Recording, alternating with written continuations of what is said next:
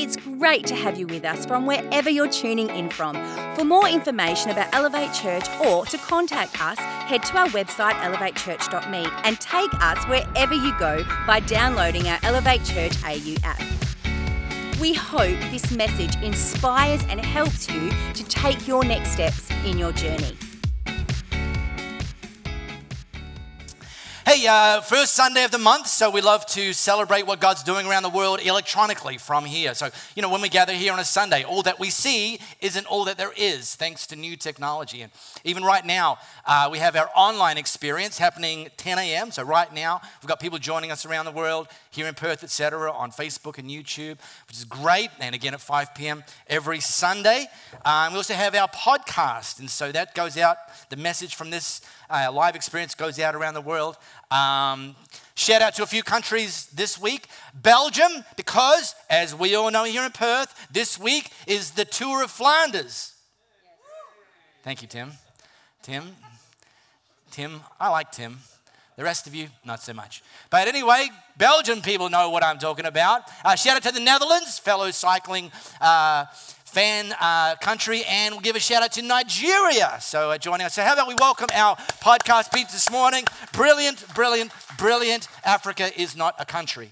Now, this is our annual financial series. Every year we teach on financial management, looking at it from the perspective of what God has to say about how we can and best manage the money, the finances that He's entrusted to us.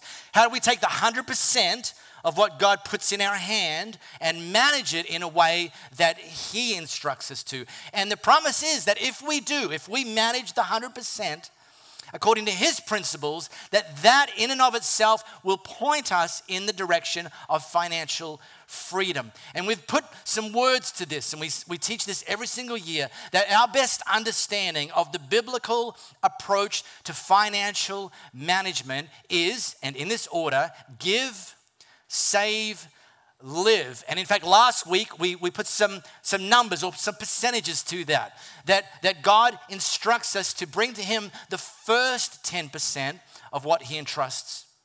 That the wise thing to do next is to take the second 10% and actually pay yourself. Save, don't spend that, and then learn to live off the 80%. So we've taught that week 1, 2 weeks ago, give, last week, save. Today I want to teach on this whole area of live. Now, of course, if you missed the first 2 weeks, and here's the thing, this message series mirrors the pattern, give, save, live. So for those of you joining us for the first time today, if you've missed or if you've been isolating at home for whatever reasons, go back and listen to them, because this message today only really makes sense in light of the first 2 weeks to have a broader, more complete understanding of what God has to say about how we manage the finances that He entrusts us with. Now, last week, I pointed out a very common pattern that too many people live by, which is represented in this graph here, that too many people spend everything they earn. That if you graph their income and whether that income goes up over time, which in many people's working life it does, that people just tend to ratchet their spending or hitch their spending with their income, and having no margin, no savings, no reserves. They're thinking, money's tight for me all the time. I'm stressed and I'm worried and I'm anxious about money. If only I could just, earn a bit more, then I wouldn't be so stressed and anxious. And then, maybe a pay rise comes, or a promotion, or a change of careers, or business opportunity. And they're like, and then those people bump up their spending, and it's like, stress is still the same as it was. It seems like nothing has improved. So this is super common. Now, there's another super common mistake, which is actually a little bit worse. I mean, this is bad enough, but a little bit worse. And it looks like this on the graph. That a lot of people, too many people, spend more than they earn. And it's like, now, maybe like 50, 60 years ago, if I'd even made that statement, a lot of people spend more than they earn, people would be like, huh?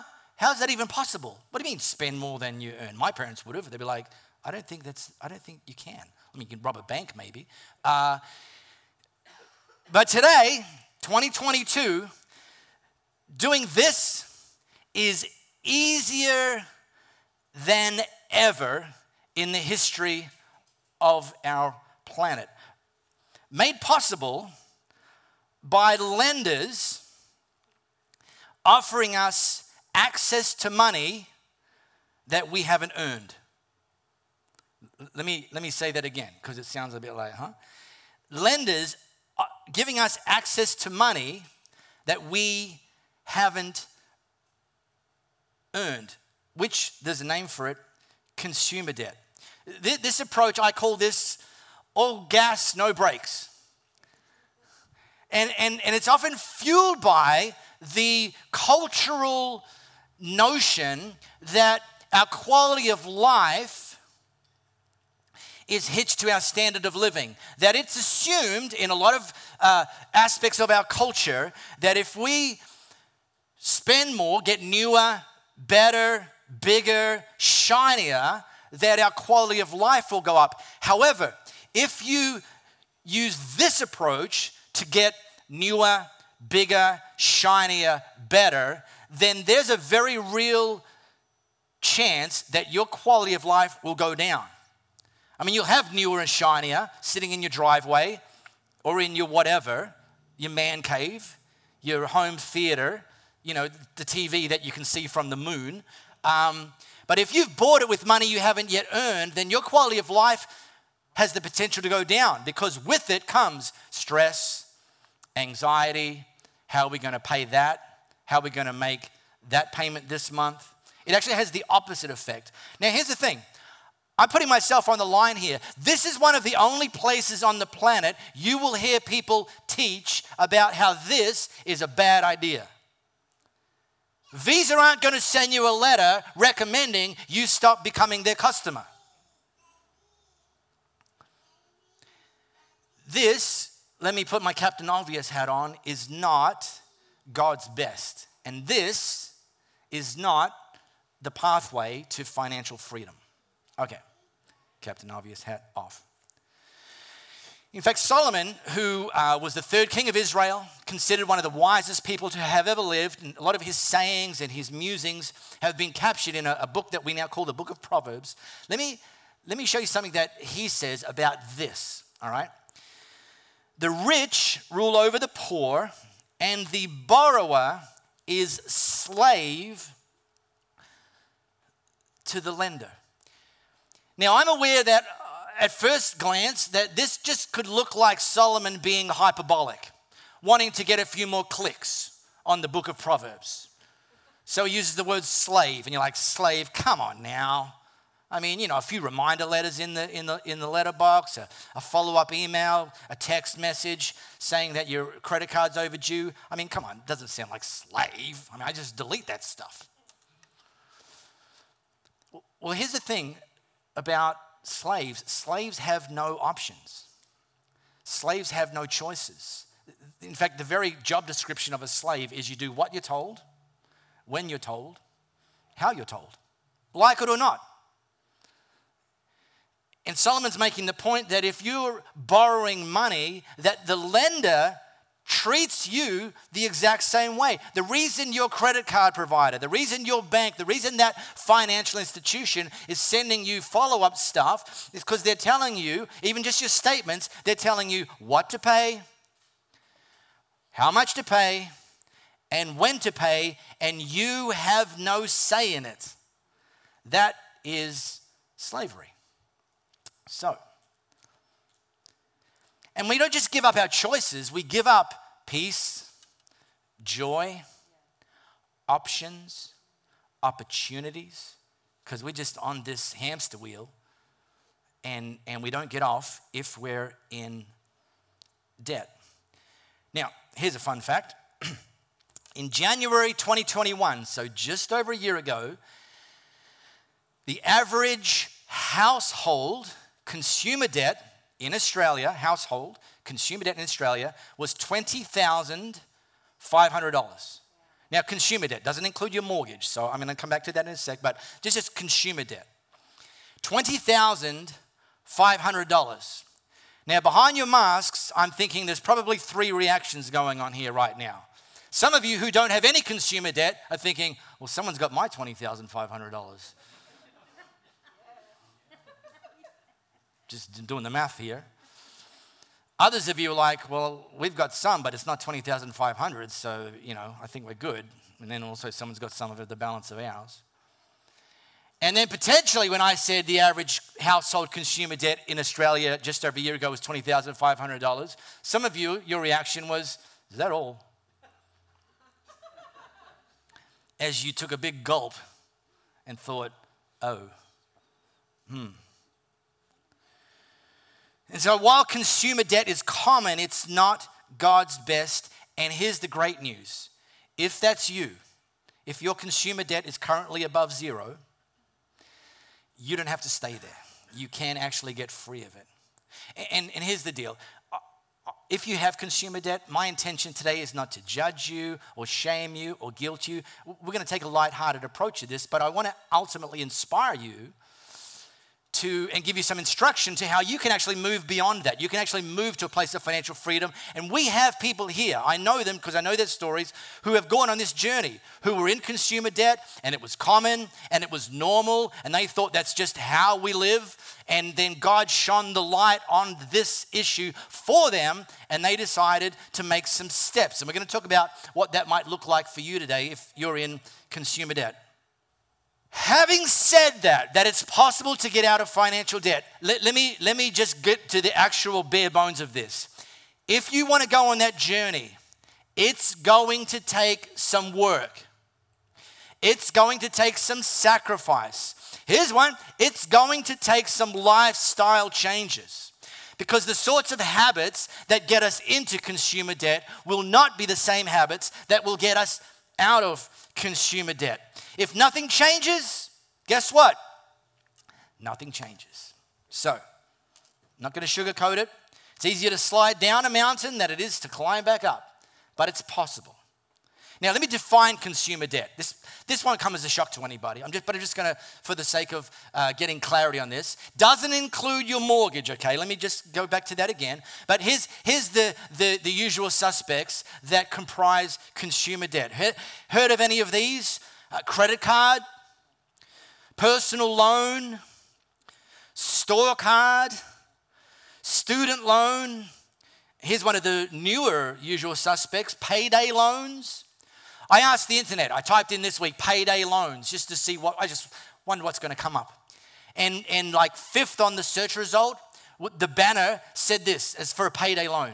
And by the way, if you don't know what a payday loan is a provider that will give you between kind of like $500 to about $1,500, typically within 1 hour of you submitting your application. Here's the headline of one of those companies. Payday loan, a quick solution. Didn't have in the fine print and a long-term problem. Nope, just a quick solution. Oh yeah! And then this is one of the newer ones. Buy now, pay later. Which, by the way, those of you that are over 45, let me share something with you. One of the buy now, pay later companies is called Lay-By, which is absolutely not what Lay-By is. Anyway, my mum would have been proud of me for pointing that out. But here's what consumer debt does. Consumer debt simply postpones your problems and actually creates them, but postpones them. You don't have to deal with them on that day while giving us what we want immediately.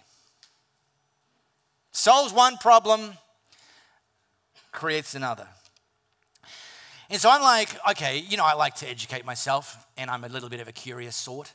So I typed into the internet this week, just looking at credit cards pretty common, buy now, pay later is pretty common, increasingly common. So I just typed in, which is better? And I'm sort of asking in terms of penalties and interest rates and what affects your credit rating, all that. So I just like, which is better, credit card or buy now, pay later? You know what the answer is? Well, I'm going to tell you, because it's a dumb question. The question is, can I afford this? That's the wise question. So you're not even having to worry about credit card or buy now, pay later. So I didn't read the answer. I did read the answer. But you can ask the internet. It's free. But anyway, the point is, those are choices between bad and worse. We're liking the idea of choosing good and better and wise. In fact, here's one for you. If you're in the habit of spending more than you earn, you just need to have it now. I mean, problems are going to come later, but I need it now. I don't have the money for it, but I'm going to get it anyway. Here's something I want to just emblazon on your brain. Think of it this way. Debt stands for, and here it comes, don't even buy that.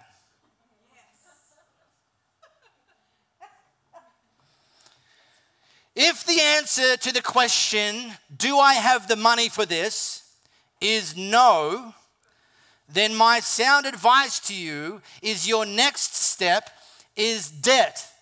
Don't even buy that. Now, I mentioned that we get caught up in the trap of spending more than we earn and getting into consumer debt because we're a bit impatient sometimes, right? But here's the one that flies a little bit under the radar. I mean, that's a bit obvious. You know, I want it now. You know, Freddie Mercury rules. Thank you, Reese. But here's one that's a little bit less obvious is an entitlement mentality, which has crept into our zeitgeist. And it actually rears its ugly head in a lot of ways. But one of the ways it rears its head is that people tell themselves, I deserve this. I work hard. I don't have the money for it, but I deserve it.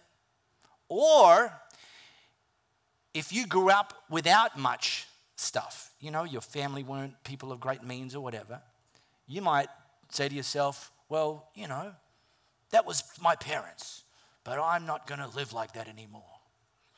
And so I just want to, anyway, double click on that. So let's move into some of the practical ways out of debt. Now, one of our gurus and someone that I personally use and recommend, I'm not giving financial advice today, okay? But I'm going to point to someone who does. And if it doesn't work for you, take it up with him. Dave Ramsey. Now, Dave Ramsey, Jesus follower, prominent leader, and his one of his main kind of focal points is helping people manage finances in a way that God lays it out. So for people who have some consumer debt, he's created what he calls 7 baby steps. Now, you can go to his website, daveramsey.com. It's free. You go to find 7 baby steps. They're all there. He starts here, step 1, and I taught on this last week. Step 1, even while you have consumer debt, just pay the minimum to the consumer debt, just the minimum, while you carve out some margin. Again, it's going to take some sacrifice. It's going to take some hard work. It's going to take some lifestyle change, but it's possible.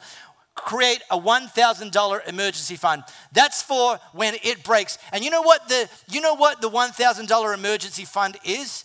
It's your very own payday loan. When it breaks, you ask yourself for a loan within an hour, and it comes to you from your bank account interest-free. Hello? Genius, right?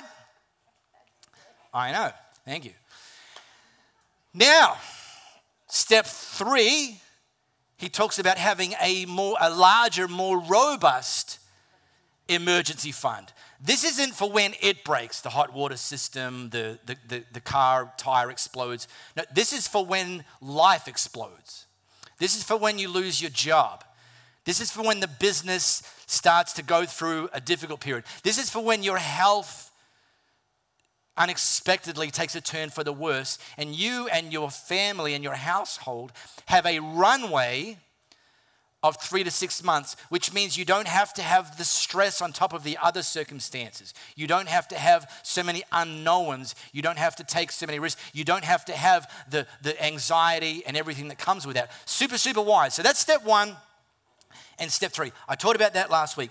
Step 2, if you're curious, guess what? Lands in between step 1 and 3. And it goes like this. Pay off all debts except your house. Pay off all debts except your house. In other words, pay off all consumer debts, right? There's two broad schools in how to do this. One school, let me zoom out a little bit. Starting point is to list out your consumer debts. It's like, well, that's going to be painful. Yeah, sure, fine, great, grow up. It's going to be painful. List them out, every single one of them. List out all of your credit card debts, your store card debts, your outstanding balance on personal loans, etc. List them out. Who I owe and how much I owe. And you can also add up the interest rate on the end on your little spreadsheet. Can be helpful, doesn't necessarily have to be there. But list them out. Now, there's two schools of thought on then how to tackle them. Because at that point, you declare war. Step 2, I'm declaring war on our consumer debts, all right? List them out. Now, prioritize them. One school of thought recommends that we prioritize them. The first one we tackle is the one with the highest interest rate. So list your debts in order from highest interest rate to lowest interest rate, regardless of the balance, because the one that's the highest interest rate is the one you're obviously paying the most interest on. Dave Ramsey, in contrast to that, recommends that people list them out from smallest amount through to largest amount. And he calls it the debt snowball. And what he recommends is, let's say you've got 5 on your list. Numbers 2, 3, 4, and 5, just keep paying the minimum amount. But number 1, go bonkers on that one. Like, pay extra. And because it's the smallest amount, it's going to be the one that's the most achievable to draw a line through, to take to 0 and delete. And what that approach recognizes is the psychology of that, is that you've created a win. You've said to yourself, all right, okay, I didn't think I was any good with money, but I had 5 debts, now I've only got 4. I can take that same, not just that same money, I can now take that same momentum and tackle number 2 and pay extra on number 2 and keep going. Now, you can go to his website, find it all above that. We use and recommend, or have used and do recommend, Dave Ramsey's debt snowball approach. That's there for you. Now, here's one thing I want to finish today and finish this series with. And some of you, I don't know if this is going to be news to you. Maybe it is. Let me show you something. Let me show you something from Deuteronomy. Now, Deuteronomy is one of the first 5 books of the Bible. Let me show you something that God said to the people of Israel. Now, check this out. Are we ready? At the end of every 7th year, cancel all debts. Hello. This is God speaking to the lenders, not the borrowers. This is the procedure. Everyone who has lent money to a neighbor writes it off. You must not press your neighbor or his brother for payment. All debts are canceled. God says so. All right. See, back then there was no 25-year loan, 30-year loans, no, 7. And if at the end of the 7, you still owed some, your lender said, that's all right, don't worry about it. And you got a hard reset back to 0. How good is that? Probably important that I point out that you shouldn't screenshot this and send it to your credit card provider tomorrow. So I don't think it's going to have much traction. Yeah, I know we've had this credit card debt for 11 years now, but my pastor said to me yesterday that God says you're meant to write it up after 7 years, so how about it? This was a very specific instruction spoken by God to a very specific group of people, the Israelites, who were lending money to other Israelites, and this only applies to them in its raw form. So surrender the fantasy. Sorry about that. It's like he dangled the carrot and then he took it away. But there is 2 takeaways from this. Number 1, how about you use this principle to cancel your own debt? How about you, like some people have debt that's hung around so long, it gets a Christmas present. And if that's the case, how about you set a time goal, a faith goal, that within the next X, depending on the amount, you've got to be sort of somewhat realistic, but set a stretch goal and then work backwards. Cancel your own debt. Be the one that says within, and I'll say 7 years, but it doesn't have to be 7 years. But the principle is that you can, and I strongly recommend, canceling your own debt. That's the first takeaway. The second takeaway is much less obvious. The reason that God, because this actually sounds a little bit unfair. I mean, the lender in this equation is actually getting ripped off, right? It's like, yeah, but they owe me money. And God's saying, too bad. Toughen up, princess. It's not coming. The reason God was able to say this without a great deal of pushback from the Israelites is that the culture was such, in this setting, the culture was such that people wouldn't even apply for a loan without first having calculated their own ability to repay it within 7 years. In other words, it wasn't actually a financial issue for them, it was an integrity issue for them. It's the borrower would approach the lender and say, can I borrow this from you, and you have my word that I will pay it back within 7 years. And the lender would say, great, I respect your integrity, and I therefore have the confidence to lend that to you, knowing that you'd pay it back within the 7 years. And so therefore, if at the end of 7 years there was still a balance outstanding, it was assumed that something unfortunate must have happened to the borrower's circumstances. And so this wasn't an act of finances, this was an act of compassion that God was asking from the lender.